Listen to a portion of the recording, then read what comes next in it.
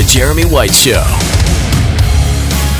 Our next guest is a member of one of the most influential and acclaimed acts in musical history.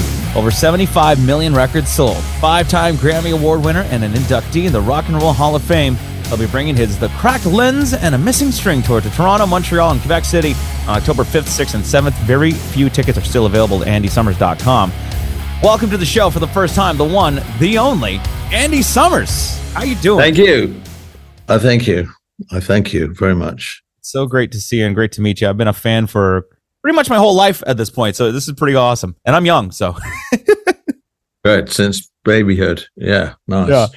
A friend of mine, Adam, I told him that I was going to be interviewing you, and he immediately wanted me to ask you a pretty simple question. He said, how do classical and jazz guitarists wind up playing rock and roll and new wave and punk at that? Yeah, it's a good question, because it comes out of curiosity, maybe. But to play all those things, of course, is a lot of work, and you have to hone your skills. I started as a kid, like anybody, you learn the first few chords, but my ear went to the more harmonically evolved music of jazz, and jazz, all the incredible lines that the American jazz guitar players I was listening to were playing, So that was more difficult. That took more work, but of course, it helped me develop my ear at that age, 16, where you're taking a 33 and a third vinyl album and reducing it to 16 and a eighth or whatever, and trying to get those solos an octave down.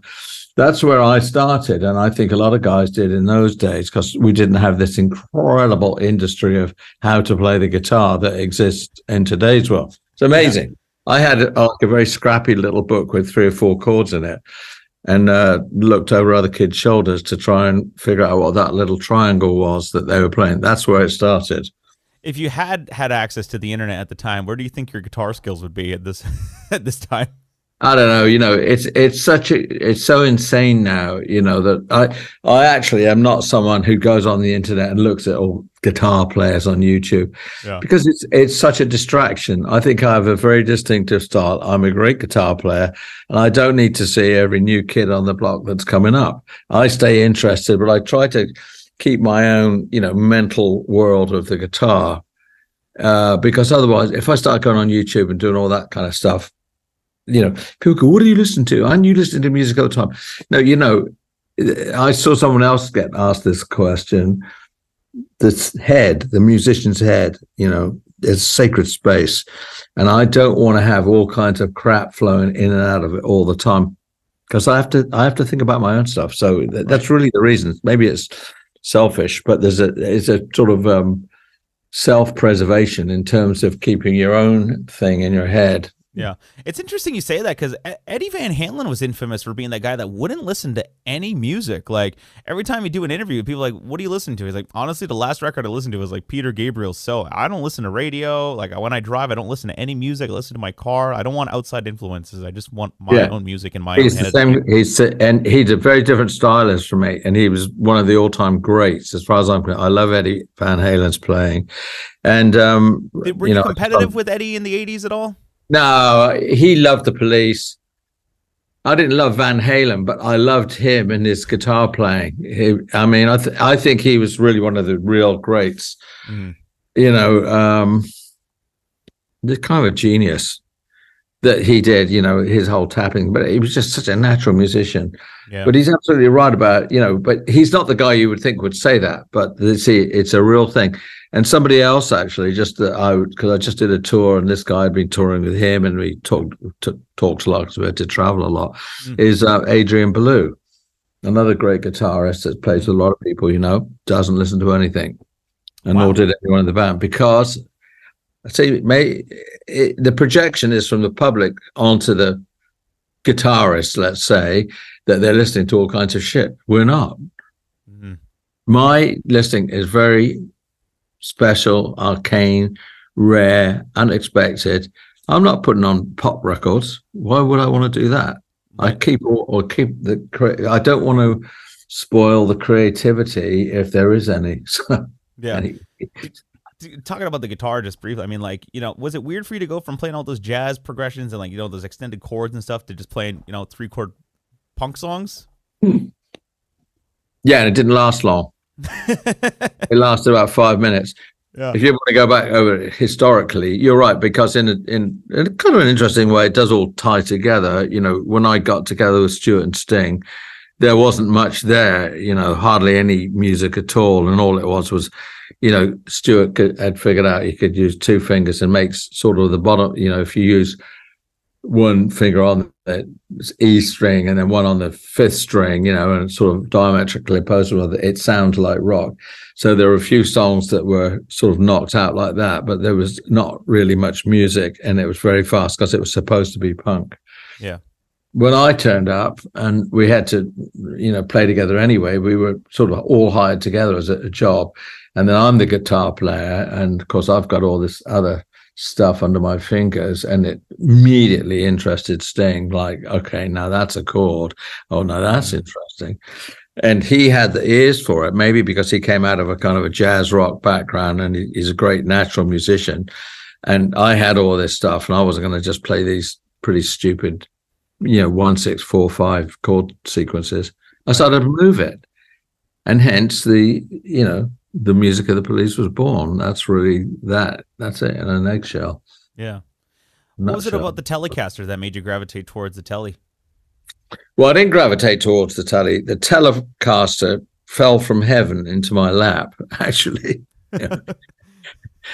I was just prior to the Police, I was at college in California.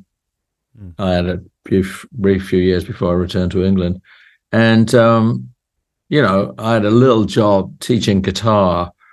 It was the only way I could survive because I didn't want to work. I was very much into practicing, and also going to college. I was getting a proper university music education. So you were a party, you were sitting on your bed, you know, practicing and studying. Yeah. And anyway, one day this kid came into my little place where I was teaching, and he had a Telecaster. He asked me if I wanted to buy it. I can't remember his name even. I said, well, yeah, you know, I only had a classical guitar. I took that Telecaster home. I said, let me just play it tonight. Man, it was an incredible guitar. And it was like, you know, angels of the Lord beaming down on me. And that was the moment. And I got it. And I don't know how I got the money exactly to pay off this kid the $200 for the guitar. Of course, the guitar became the guitar for the next year. All the Police albums were recorded on it. Right. On every concert. And it was the iconic guitar. It was actually a great guitar. And the ultimate story of that is that Fender eventually reproduced it exactly, you know, scratch for scratch. And it sold out immediately. So it's amazing how they do that in their custom shop. Oh, incredible. They came to my studio and they videoed it. They photographed it very close. They measured all the scratches and dents. They made a movie of it. They took the whole thing apart, which gave me a heart attack. Looked at the wiring. I mean, man, they went deep. Yeah. Like, oh, don't do that. No, they were great. And I've had a really good relationship with Fender. And so, yeah, anyway, there you go. I got lucky. I got the lucky guitar, and it, you know, carried me through all of that. To bring it back to Eddie Van Halen, they did the same thing to the Frankenstein guitar. They did it all by photos, apparently. They didn't even get the real thing until they gave it to Ed, and he was like, okay, yeah, you're doing a good job. Here's the real one. Now you can do even better. Oh, he was jealous over it, yeah.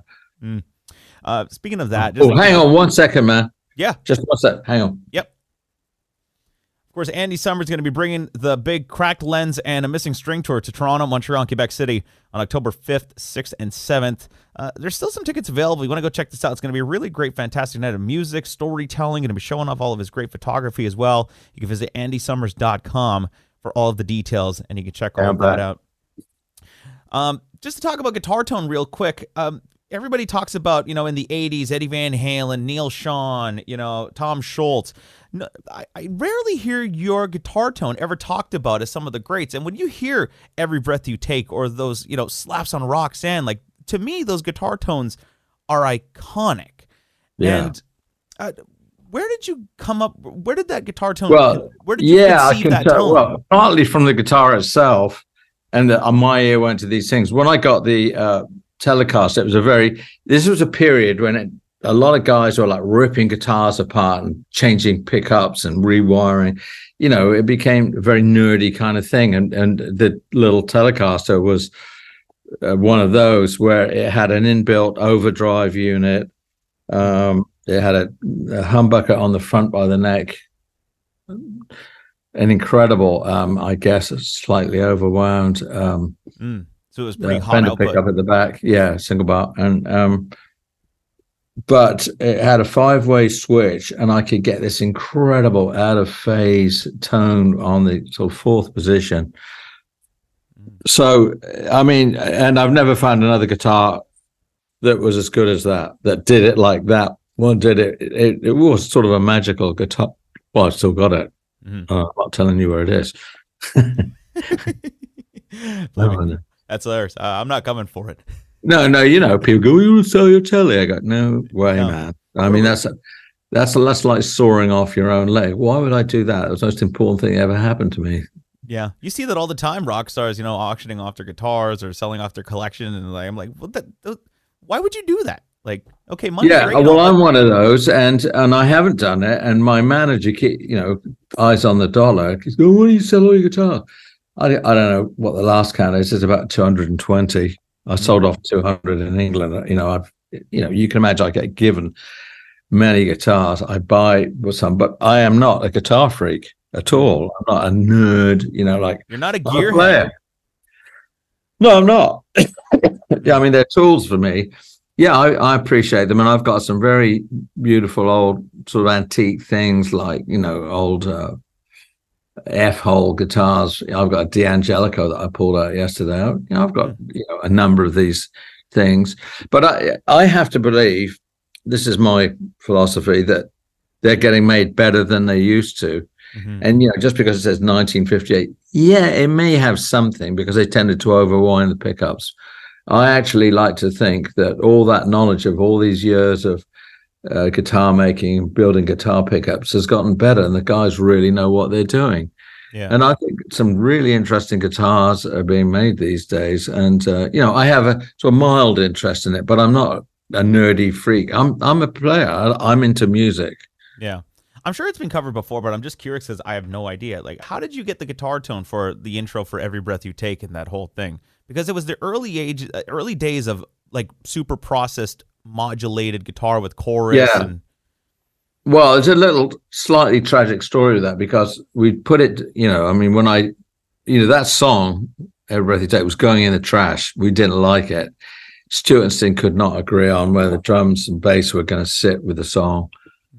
And it wasn't going to make it onto the album, but we needed the material. And, you know, the famous story is Sting just turned to me and said, "Well, go in there, make it your own." And of course, I had all this sort of stuff under my fingers. You know, I mean, I was the Police stylist, guitarist, if you like. Yeah. And I went in and I got that lick almost. It was like one take. Everybody stood up and cheered and clapped. But that was done on the Telecaster. Now, there was a slight weird thing that happened with it, because I thought, God, that's great. You know, it sounded so good in Montserrat. We moved up to Canada to, I don't know, we even know why we did it, to Le Studio? Mix the album, Le Studio. And the engineer did all this shit on it, like, and put like icy echoes. And I walked into here, you know, we would give him a chance to do the mix. Then we'd come in and go, "Okay, don't like that, move that." They make the bass louder, wherever the kick's not loud enough. And he had fucked up the guitar sound. I was absolutely furious. And I said, "Man, I don't know what you did, but you've ruined the guitar sound. Take all that crap off."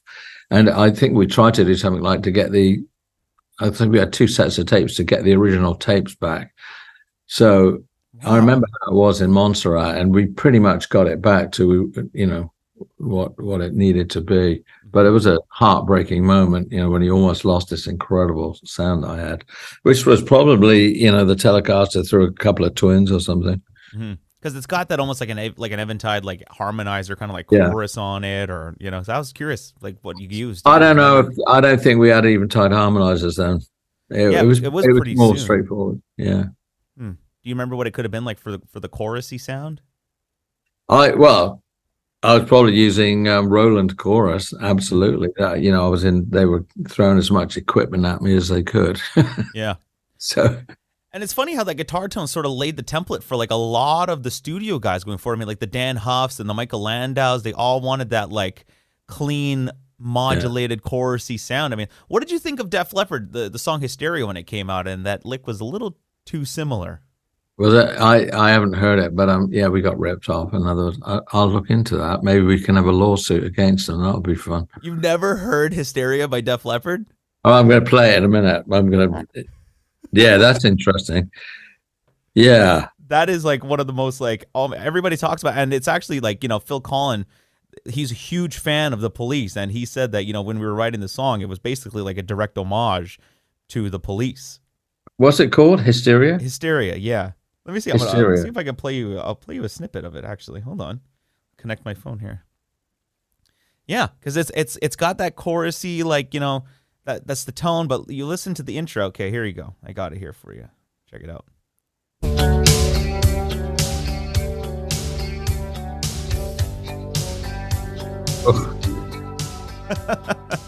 Yeah. Okay. What do you think of that? Yeah, that's pretty close. Yeah. Pretty close, I right? mean, they do it very well. They're a very good band. Yeah. Okay. Yeah. Well, in some ways you can get all upset about it, or you can go, all right, well, they made a little tribute to us. That's nice. I won't kill them in court. No, it's definitely an homage, because Phil is a huge fan of the band, and he talks about it all the time. He gives Police like huge credit. That's very nice. Yeah. I appreciate that. Yeah. But it's weird though. I mean, like, how can you come up with such an iconic guitar lick like that, and then Sting just gets all the writing credit? Well, I can't even get into that, because it's a very contentious moment that is very much alive at the moment. So I can't really say much about it. Yeah, I mean, that's the other half of the song. That happened a lot in the 80s, though, right? I mean, like, somebody would come in, and then, like, the band, if had the band not been together, like, that sound wouldn't have been created. So I never understood, like, how, one person got a writing credit versus the guitar player and this and that. It was always so weird. Well, watch the press. Let's see what happens in the next year. Oh, boy. Well, I can tell you, mate. That's going to be exciting. Yeah, well, these things come up. Sometimes they work, sometimes they don't. But that song was going in the trash until I played on it, and that's all there is to it. And I think that's kind of composition. Absolutely. Yeah. No one else is playing that guitar part. It's apparently the biggest, like the most played song of all time on radio. It is. It's past 1 billion. I know that they call it. Hey, no, just past 1.5 billion. Well, it means I'm the most played guitar player of all time. Yeah, technically, I was in the 80s too. People go, I walk around going, I'm the most highly paid and the most played in the world. My mother would be very proud. So would my dad. Who knew? Yeah. I know we're running out of time, but the Cracked Lens and a Missing String tour, Toronto, Montreal, Quebec City, and of course, tour dates around the U.S. and Canada, October 5th, 6th, and 7th, andysummers.com to get your tickets.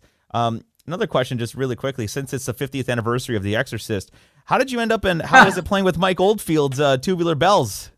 Well, that was another, it was a kind of a breakthrough moment for me, but there's a little magical element to it, because I was in London, there was sort of the punk scene, which I wasn't really involved in, but I had come back from the States. I was playing my ass off, and I had that Telecaster, and I started to get known around London.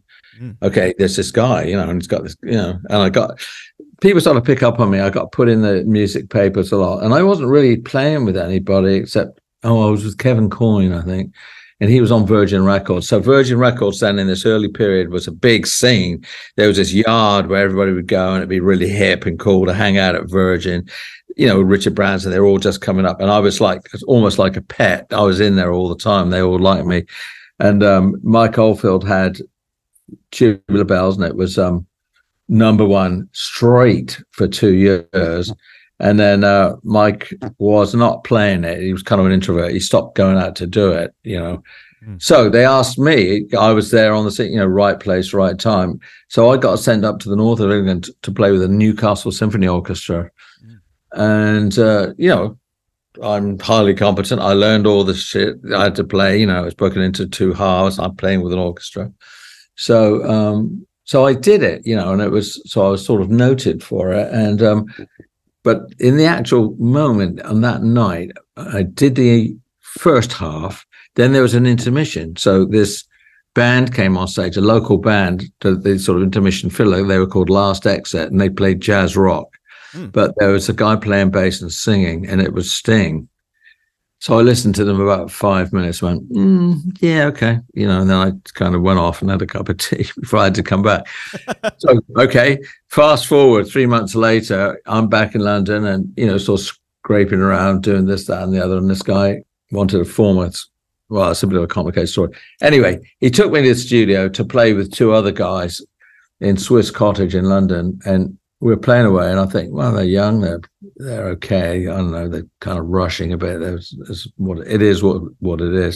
But I was being cheerful and sort of playing along with them. I had my Telecaster and a Fender Twin, and then we stopped for a bit, and the singer came up to me. The guy was doing whatever singing, basically said, "Yeah, man, I don't know if you remember me. You know, like I was in that band Last Exit, and my name's Sting. You know." Oh yeah. I can't remember you now. Yeah. Anyway, so there was the moment. You know, that's what it produced. Wow. Well, actually, there's another bit to that story because I was playing around London. Then I was playing with a guy called Kevin Ayers, and again, this is like the magic of Newcastle. Ended up in Newcastle. Went to this hotel where bands stayed. So there was another band there called Curved Air. So I was playing with Kevin Ayers. So the 2 bands got together, and I remember laying on the floor in this room, musicians hanging out very late at night. And there was this young guy there, like could talk the hind legs off a mule, and it was Stuart Copeland. He was telling me, he was 22. He was telling me how to get all these things. I could go down this road to this factory and get a free guitar and all that. And he blah, blah, blah, blah, blah, blah. Anyway, so I met both Sting and Stuart in Newcastle. 3 months later, we're in this rehearsal studio, and I had no idea where they were. They both introduced themselves to me, and Stuart goes, "Oh, I remember we were lying on the floor talking." So you have to wonder about stuff like that. Like, now, was this meant to be? Because, you know, within short order, I was in that band, you know, which had absolutely no future whatsoever. And then divine intervention. Yeah, then, you know, thank the Lord. That's just absolutely incredible to hear the story. I mean, like today, you know, you interview a band like, yeah, we met each other on TikTok and we messaged each other. But no, back in the day, you had to go out there and meet people. Oh, really? Now it's TikTok. Yeah, I think we're on TikTok, you know. Not easy to get on, actually, but we are on it now, finally. Yeah, all the social media. Very different. Just talking about that, I mean, like, with all the different exits the band would take musically over those 5 records, I mean, had you guys made another, and especially with all the technological advances in music, I mean, like, where do you think the band would have gone? Well, yeah, I mean, the bare naked truth is Sting wanted to do it on his own, so he left the band. That's all, you know, I can't put it any more boldly than that. Of course, we could have gone on. There's plenty of creative juice left. We could have been like U2, for instance, who, you know, they got their... But you know, maybe there's a difference in something like this. You know, U2, I think they'd all grown up together. They'd known each other since they were like 11 years old. Mm-hmm. That wasn't the case with the Police. We all came as semi-adults. We were in our 20s. We weren't, you know, like 11 years old growing up in soccer. So I think the bond was slightly different. It was a band that was sort of thrown together to be a band, you know. We didn't have this history together. No, I felt very, very sad and damaged that you know, the band got broken up, and it took me a while to fully recover, if you like. Well, maybe you never recover, because that was a very intense bonding. I mean, we played for about 8 years, but it was like we played for 50 because we were so incredibly successful. We're probably the most successful band of all time. Maybe apart from the Beatles. I don't think anyone's ever beaten our figures or numbers or the number of people we played to. But we did start with absolutely nothing. And, you know, so it's a legacy. It's something to be very proud of. It lives on, you know, it hasn't gone away. You know, we were blessed, you know. So. It's almost like being in a long relationship with. Oh, it is. It's a relationship. It's never going to leave me until the day they chuck me 6 feet under. That's it. It'll always be in our lives.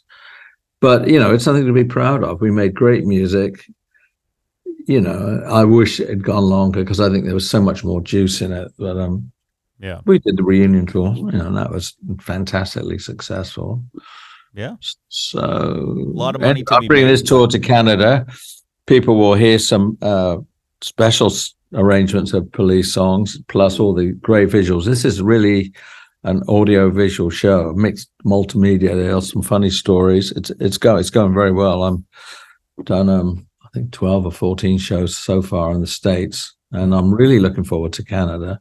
Yeah, because it's always great up there. I have very warm feelings for it. Yeah, I was just going to say, what can fans expect from this? Are you going to be showing off a lot of your photography and stuff too?